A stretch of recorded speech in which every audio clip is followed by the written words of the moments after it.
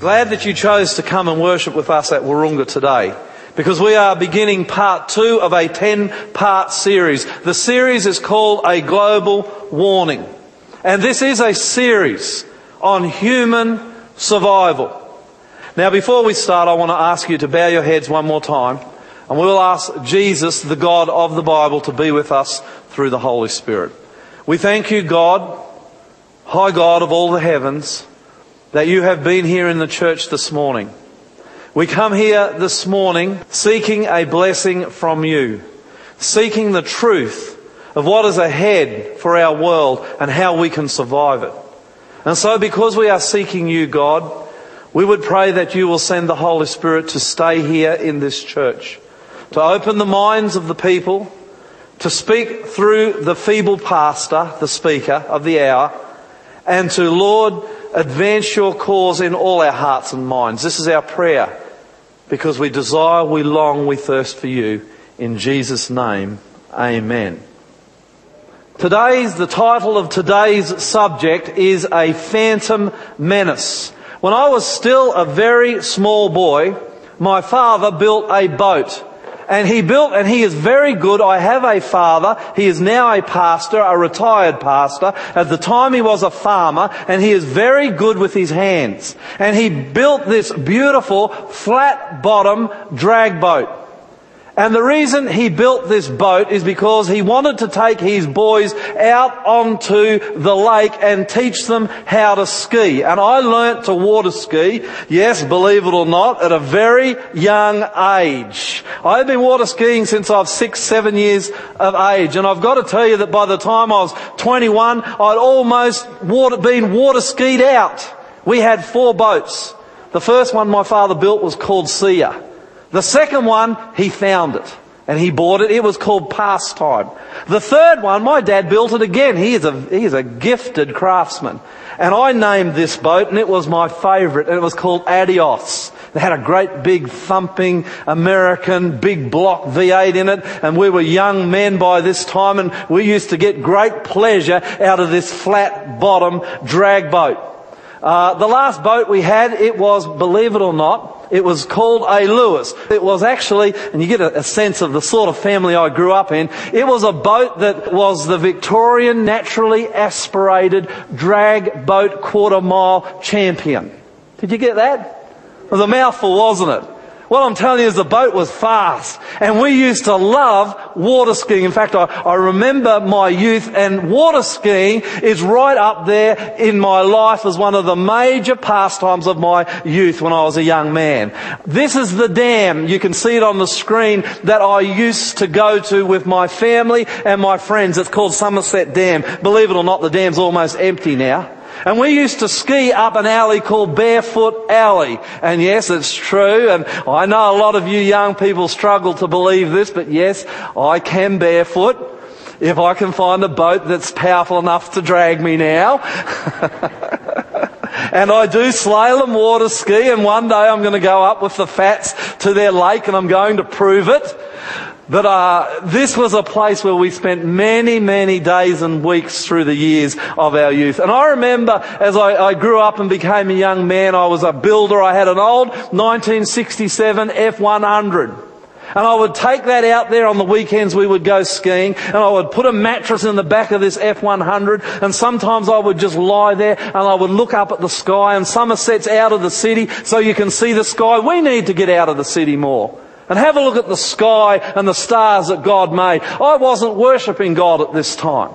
I wasn't following Jesus Christ. I knew about Him. But every time that I got in my F100 and I got on the mattress and I looked up at the sky, my mind and my heart and my soul was drawn to God. That's what happens when you're out in the country and you can see the stars, something we don't always see here in Sydney. And I knew the truth, that I wasn't living the truth. There's a difference between knowing the truth of the Bible and living the truth of the Bible. But I knew the truth. I knew the doctrines of the Bible because I'd been taught them by my mother and father from the time I was a small baby. And as I would lie in the back of that F100 with my heart cold to God, I would look up at the stars, and even though I wasn't following the Lord, I would be directed in my mind, perhaps by the Holy Spirit, perhaps by my upbringing, to the story that we're going to look at this morning. The story of a great war. A war between two powerful entities. And if you have your Bible, we're going to look at this story this morning. I want to invite you to open to Revelation, last book in the Bible, Revelation chapter 12. Revelation chapter 12 and verse 7. And it reads like this, and this is where the story starts. The Bible says, now remember, those of you who don't know the context of the story, we're going way, way back before the world was created.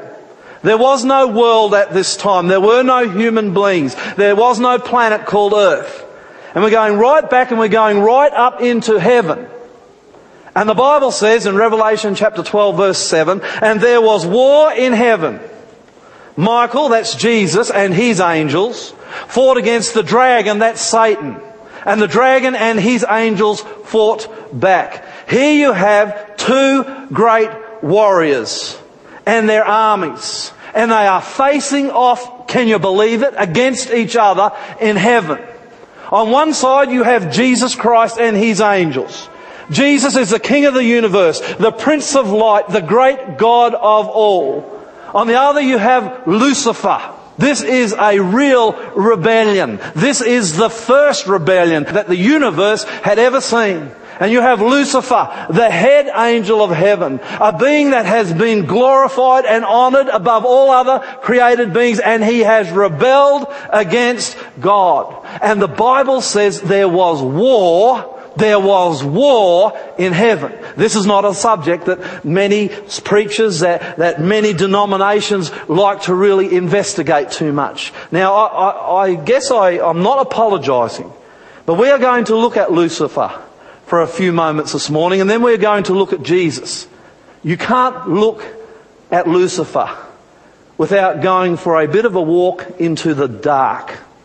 And I'm sorry about that. But we need to look at this angel.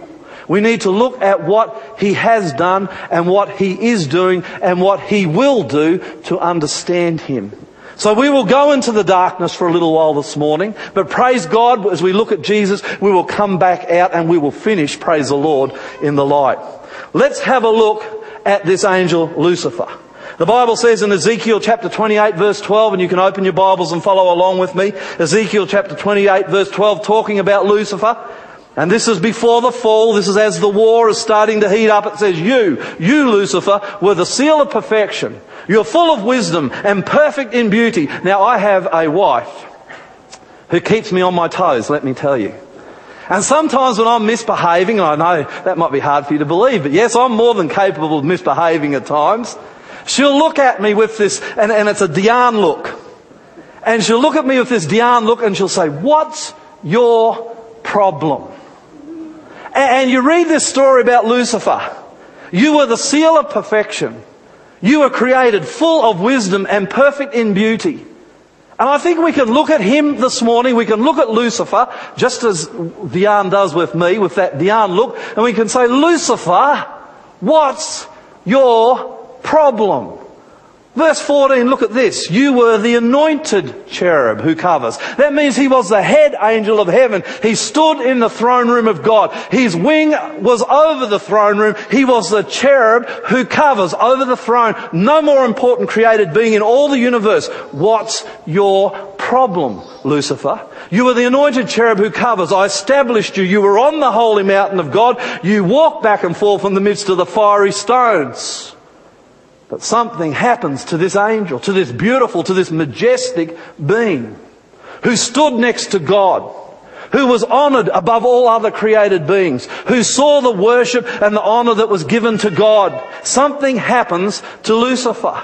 Because in Isaiah chapter 14 verse 12, again, follow in your Bibles with me. Isaiah chapter 14 verse 12, if you've got your Bibles this morning, don't rely on the screen, open them, follow along the study. Something happens. And Lucifer falls. He falls from his majestic, lofty position. The Bible says in Isaiah chapter 14 verse 12, Isaiah the prophet's in vision and he sees the story of the great rebellion. How you, says Isaiah under inspiration from God, how you are fallen from heaven, O Lucifer, son of the morning, how you are cut down to the ground, you who weaken the nations. And here's the problem, for you have said, this was Lucifer's problem. And let me tell you, it's still a problem of the world today. This spirit still lives in the hearts of many of us, even in this church this morning. For you have said in your heart, I will ascend to heaven. Here's the problem. Lucifer says, I will ascend to heaven. I will exalt my throne above the stars of God. I will sit on the mount of the congregation on the farther sides of the north. I, verse 14, I will ascend above the clouds. I will be like the Most High. Lucifer, who's been standing next to God in the throne room, who's been watching God receive honour and worship, begins to long for it himself. And I find this very interesting, because Lucifer did not want to replace God. He wanted to be God with God. And a created being cannot take that privilege. It belongs to God and God alone.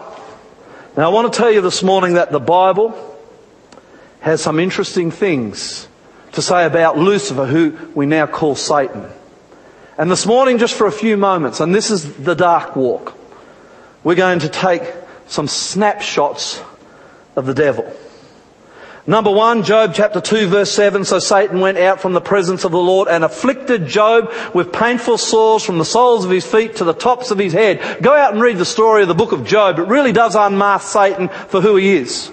Satan goes out and afflicts Job with sores. The first point I want to tell you about this morning is the fact that Satan is the cause of all sickness. Yes, he is. AIDS. Satan is the author. He is the originator. He is the creator of that terrible virus that has killed so many millions, and not just adults, children around the world, and will continue to kill millions. That comes from Satan. Ebola, that terrible virus disease that melts people from the inside out, was created, was designed, was made by Satan. The common flu, which I suffer from almost every season, is made, is designed, is created by Satan. And I have no doubts in my mind whatsoever that as the different viruses of the flu come out, the mutations, these are mutations that come from the mind, from the hands of the devil himself. And the Bible very clearly tells us that it is Satan that causes all the sicknesses that curse mankind. Now true, we can aid the devil. Sometimes we abuse our bodies in our diet. We abuse our bodies with alcohol, drugs, tobacco. Yes, we can aid the cause of the devil in destroying our bodies. But make no mistake, this morning the Bible says very clearly that Satan, the devil, Lucifer, who was once the high angel of heaven, is responsible, is the creator, the originator of all sickness that curses mankind. Secondly, 1 Peter chapter 5 verse 8, the Bible says, be self-controlled and alert. Your enemy, the devil. Your enemy. Understand that this morning. Your enemy, the devil, he prowls around like a roaring lion seeking to devour you. Listen to me this morning, folks. Lucifer has an antipathy. He has a dislike, an intense hatred for you.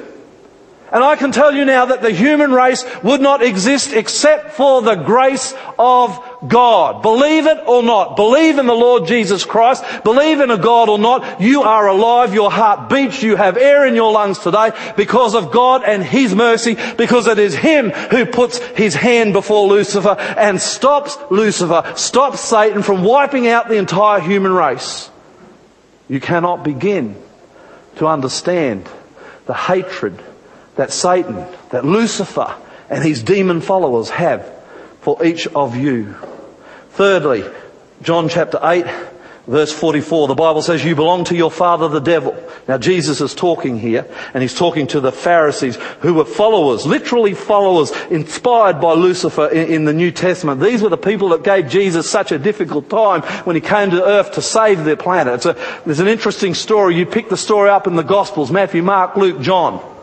And here's Jesus, and he's talking to these followers of Satan. He says, you belong to your father, the devil, and you want to carry out your father's desire. He was a murderer from the beginning, not holding to the truth. For there is no truth in him. When he lies, he speaks his native language, for he is a liar and the father of lies.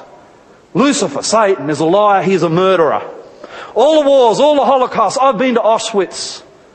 I've seen the ovens where thousands, hundreds and thousands of people were slaughtered for no other reason than their religion or their race or some other thing that may have made them different. That's Lucifer. That's Satan at work in the hearts and minds of mankind. He is a murderer. All the wars, all the Holocausts, all the murders, all the crimes, all the lies, all the deceptions, all the frauds, all the dishonesty, yeah, they come from Lucifer, they come from Satan. He is the originator, the creator, the author of all these things. Let's keep moving. 1 John chapter 3 verse 8, the Bible says, he who does what is sinful is of the devil, because the devil has been sinning from the beginning. The reason the Son of God appeared was to destroy the devil's work. 1 John chapter 3 verse 8. Listen.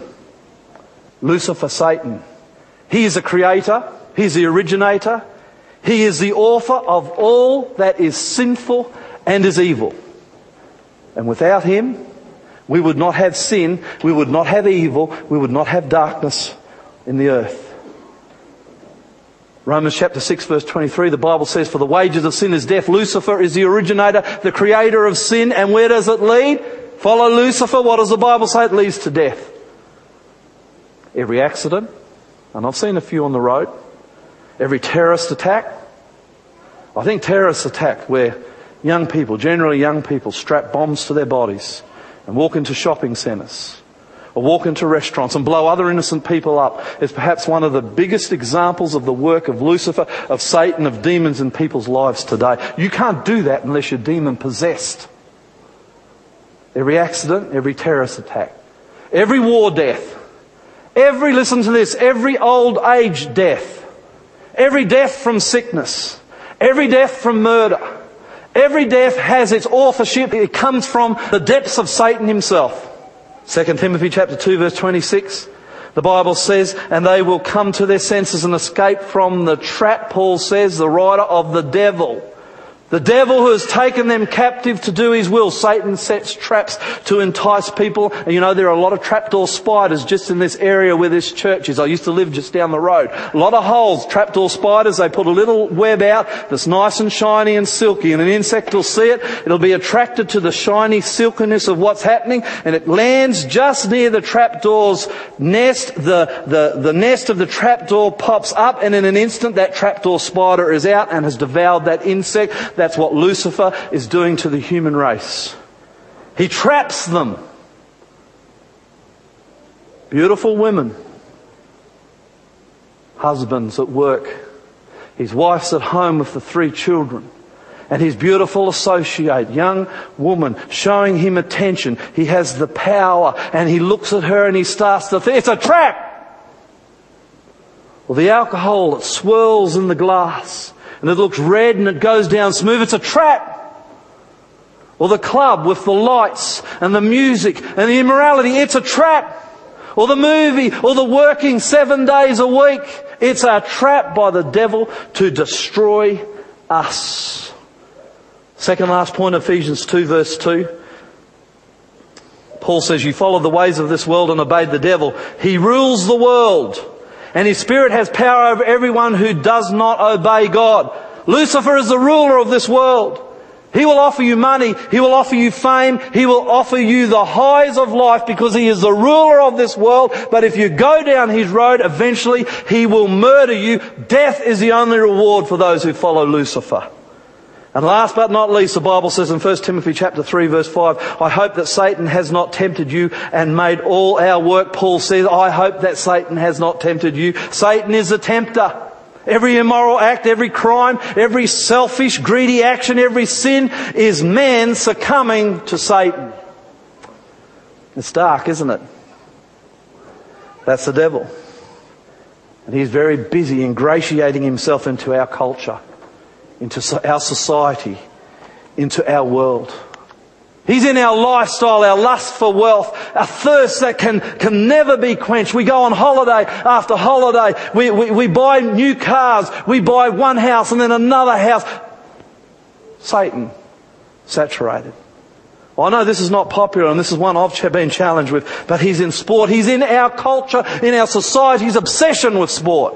And we are obsessed with sport. We are obsessed with winning at all costs. I'm watching YouTube the other day and I saw a boxing match on it. Now, I probably shouldn't have even been looking at that. And here's a guy kickboxing and he kicks a guy in the head. The guy's knocked out and the name of sport falls onto the canvas, knocked out cold. And the guy attacks him while he's knocked out cold. Satan, saturated. You look at the money and the cheating. You look at the immorality amongst our sportsmen. I'm not talking about a game of soccer or a game of cricket on the beach. I'm talking about how Satan has ingratiated himself into our culture to such an extent that even Christians are accepting a lot of what he's given us these days. And the results of Satan's rule on our planet are pain, crying, tragedy, and despair. The world is mortally wounded. And Lucifer is the problem. We can't always see him because he is a spirit. He doesn't always show himself to us, but he is the threat. He is the threat to human survival. And the tragedy is that most people don't even realise that he exists. So now we move into the light. Jesus Christ. And I'm going to spend the last 10 minutes of our sermon today on Jesus. I must admit to you, when I prepared this sermon, and I've had some experiences, those of you who attend this church have shared with me those experiences where I've been attacked physically by demons. And as I prepared this service, I literally felt the demons walking into the room and had to get on my knees and beg, cry to the Lord for protection and help. I went to Jesus and I was impressed, and I'm going to follow this through right now, that before, as we move from the darkness into light for the last 10 minutes of this sermon, I just want to pray one more time in the middle of this sermon. I don't normally do this because we're going into the light now and I want to go in with Jesus. Will you bow your heads? Lord Jesus, we have looked at the darkness of Lucifer. We have seen the pain and the agony, the despair and the fear that he is causing all of us on this planet. But now we're going for the next few minutes to look at you, Jesus. Bless us. Take us from this dark road with Lucifer into the light with you now, I pray. In your name, amen. Jesus. Beautiful Jesus. I feel my heart lift as I begin to talk about Jesus. Some snapshots of Jesus from the Bible. John chapter 1 verse 1. I love this topic. In the beginning, here you have the other player in this war. In the beginning was the Word. John chapter 1 verse 14 tells us the Word was made flesh. The Word is Jesus Christ. So I can say in the beginning was Jesus, and Jesus was with God, and Jesus was who? God. Jesus, make no mistake, is God. And if he were to walk into this church in his physical presence this morning, I would fall on my knees in obeisance and worship to him. Not only is Jesus God, the Bible tells us Jesus is a creator. Genesis chapter 1 verse 1. We all know this verse. In the beginning, God created the heavens and the earth. Amen. Then the Bible tells us in Colossians chapter 1 verse 16, for by him, by who? For by Jesus, all things were created. Things in heaven and on earth, visible and invisible, whether thrones or powers or rulers or authorities, all things were created by Jesus, for Jesus. Staggering claim from the Bible. And yet when you look at the beautiful creation, and even though our world is wounded, is hurt, and is deteriorating, there are still beautiful things that tell us that there is a God in Jesus who is a wonderful creator. And these things that come from Jesus' mind, these huge, mammoth, beautiful whales that swim through the sea like a 2-story bus. These elephants, I've been to Africa. I've seen elephants in the live. They literally, they shake the ground as they walk. They came out of the mind of Jesus Christ. It was He who thought to give them a trunk. It was He who thought to give them the massive intellect that they have. And then these beautiful eagles. This eagle here, he's flying in the sky above a river and he's just spotted a salmon. And he is turning in mid-flight. Amazing bird. Amazing animal, created, designed by Jesus Christ. These mountains, grand mountains that rise up out of the earth, that's the Matterhorn. It's a mountain that's just outside the village where my family comes from in Switzerland. It comes from the mind of Jesus. These huge trees. For those of you who don't know, that's the oldest tree in the world. It's called the General Sherman. It's over 2,000 years old. Not only is it the oldest tree in the world, it's one of the tallest. Comes from the mind, from the intellect, from the creative power of Jesus Christ. He is the creator. He doesn't just make mammoth huge things. He makes little things. Acorns, ladybugs, from the smallest cell to the largest living organism, to the largest mountain. It comes from Jesus. And of course, He made us. Now, do you know those two little girls? I do. Jesus created them. Come here for a minute, Danae. I want to show you something. Is Daniela here? Daniela, come here. Come here, Danae, quickly.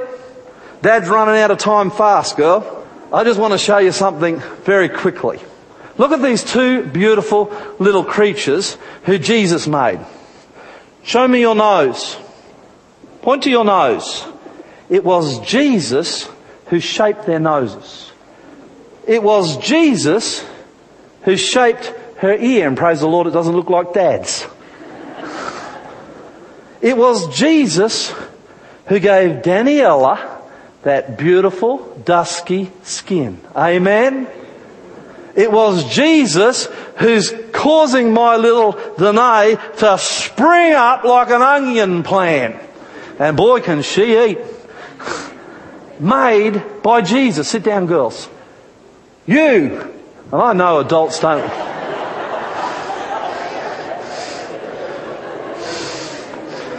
Okay. You can go and sit down with Mum and Dad. Well, Dad's here, isn't he? And I know adults don't like doing this. And I know we're running over time now, but bear with me this morning because there's a point to this. Feel your nose. Do it. Come on. Well, some of us have a big one, don't we? Made by Jesus. Look at your hands. Designed and created by Jesus. You are God made. And how dare you ever look at yourself and say you are ugly. It's a reason I can get up in the morning out of the shower and look at myself in the mirror and say, praise God. And that is a miracle. But I am designed, I am created, I am God made. And God, and it's an old saying, it's a cliche, but it's a fact, God don't make junk. Jesus does not make junk, and you are not junk. And I reject absolutely this concept that comes out of Hollywood, that comes from our media, that there are some people who are beautiful, there are some people who are handsome, and there are some people who are ugly and just don't need to be looked at. You are beautiful. Made in the image of God. Every single inch of you. Tall, short, muscular, fat, that's not, slim, white, black, red, yellow. Made by God from His mind. That's Jesus. Third thing, Romans chapter 8 verse 39. I love this. The Bible says very clearly, and if you've got your Bibles, I want you to have a look at this.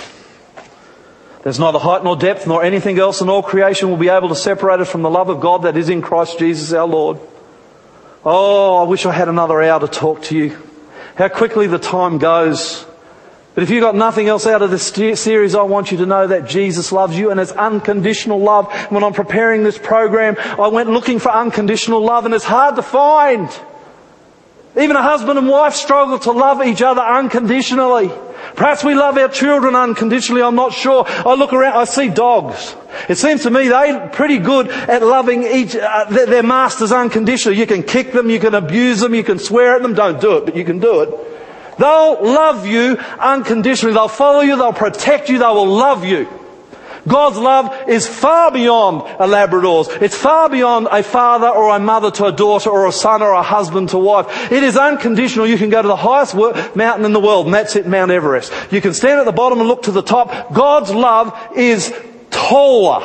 It is higher for you than the highest mountain in the world. It is wider than the widest sea, deeper than the deepest ocean. And I'm not just waxing lyrical here. God's love, Jesus' love for you, is purer. It is purer than the snow. And snow in its whiteness, it is a pure thing. God's love for you, it is longer than the longest road. It is never ending. And you know the thing that just amazes me about the love of Christ, and I wish I had English words, I wish I had statements and sentences to explain the love of Christ better than I do. But the thing that amazes me about the love of Christ is you can turn your back on God, on Jesus Christ. You can walk out of this church, not come back to this series, never look at God again. He will still love you.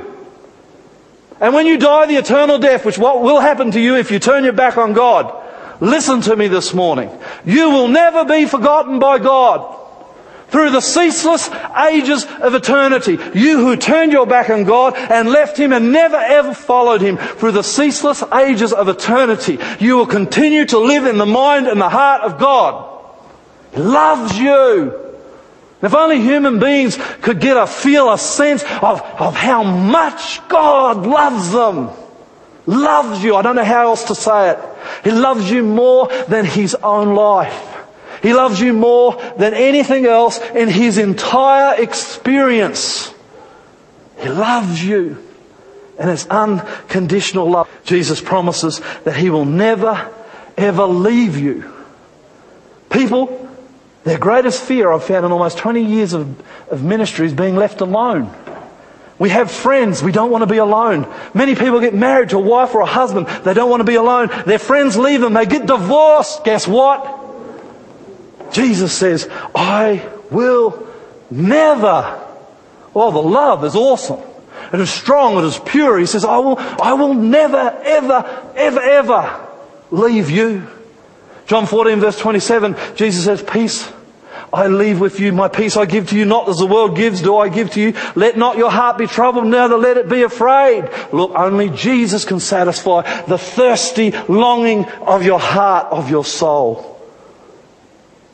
I see Madonna, Robbie Williams, Britney Spears, Winona Ryder. They have money, they have mansions, they have fame, but they do not have Jesus, and they do not have peace. And you will search your whole life. You will go from job to job.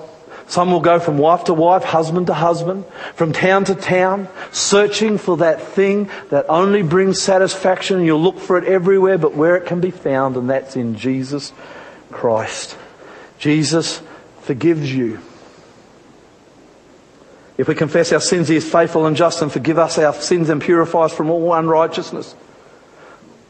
Sin wounds us, it stains us, it blackens us, it hurts us, it causes us pain and despair. And there's something soul cleansing about coming to Jesus Christ and getting on your knees and saying, Lord Jesus, forgive me. You know, when I'm doing Bible studies with people, I'm coming to an end too, by the way. I'm not going to go on. I'm going to have to finish this sermon next week. When I'm doing Bible studies with people, and I've got the joy of bringing them to Jesus, every single one of them, and those of you who have studied the Bible with me know this is the truth. I get them on their knees and I get them to pray this prayer. Dear Jesus, I am your man. I am your woman. Sometimes this is the first time they've ever prayed this prayer on their knees. I'm your man. And I get them to repeat it after me. Come into my heart, Jesus. Come into my heart, Jesus. I am a sinner, and every single time, it doesn't matter whether they're a man who's strong and brave, they start to break down. Come into my heart, Jesus. Wash me with your blood. And they're crying almost every time. Why? Not because they're upset, because there's something soul cleansing about coming to Jesus and getting forgiveness. Amen? I talked to you this morning, and there's a large crowd here as we bring this thing to an end. How many of you this week have had that soul cleansing experience with Jesus Christ? How many have been on your knees? I am your man, God. Come into my heart. I am a sinner. Wash me in your blood. The power of the forgiveness of Christ descends and begins to heal. I choose you, God, to be the captain of my life, to be the captain of my family, the captain of my ship. I am your man. Oh, it's a powerful experience. And there's not a human being who's ever been created that does not long for, does not need that experience in their life. You were designed not to be with Lucifer, not to live in his dark world, but to be with Jesus Christ. Designed to be with Jesus Christ. And second last, Jesus changes people. Therefore, if anyone is in Christ, he's a new creation. The old has gone and the new has come. I've seen headhunters in the Solomon Islands teaching Sabbath school. I've seen murderers and rapists in jails in the Philippines getting baptised with the light of Jesus on their face, with their lives completely changed. I've seen drug addicts. I've seen prostitutes. I've seen drug runners. I've seen ordinary Australian men and women give their lives to Jesus and get changed from the inside out. You want to know what the proof is that there is a God that exists? It's the change that He brings to your life when you let Him inside. And if you're not sure how to let Him inside this morning, as we bring this thing to a close, all you've got to do is get on your knees and say, Jesus, for the first time this morning, I'm telling you, I'm your man. Come into my heart. I'm wounded. I'm hurt. I'm a sinner. Wash me in your blood. I choose you, and He does the rest. Praise God, He does the rest. And the last point this morning, Matthew 1:21, Jesus says He will save people from their sins. He will save us from our sins. And the world is hurt. The world is wounded. If you are living in it, the chances are you are hurt. And you are wounded. And I want to tell you that the very survival of the human race is at stake. There is a great war on between Satan and Jesus. And if you have a look at the world today, people are lining up today. Whose side will you be on? Will you fight with the devil? Will you live in darkness? Will you let him rule and reign in your heart? Or will you live with Jesus? Will you live in the light? Will you find out what it's like to have peace? And will you be saved? Your eternal survival depends on how you answer that question this morning. And I'm going to finish now, and I'm going to have to finish this sermon next week. And I wonder if you could just bow your heads. If you live in darkness today, and you're feeling the pain of what it is to live under Satan's rule, perhaps your marriage has fallen apart, maybe work is a disaster, maybe life is just dark. Well, then this morning Jesus calls you. And if you would like to ask Jesus into your heart, then I just want to invite you now to pray this prayer out loud with me. And we'll pray this prayer, and Jesus will hear it, and Jesus will answer. Dear Jesus, I come before you this morning. I am a sinner, and I have lived in darkness. I want you to know this morning that I am yours. Come into my heart. Forgive my sin. Wash me with your cleansing blood. Jesus, I choose you to be the captain of my life. Thank you for hearing me. In Jesus' name, amen.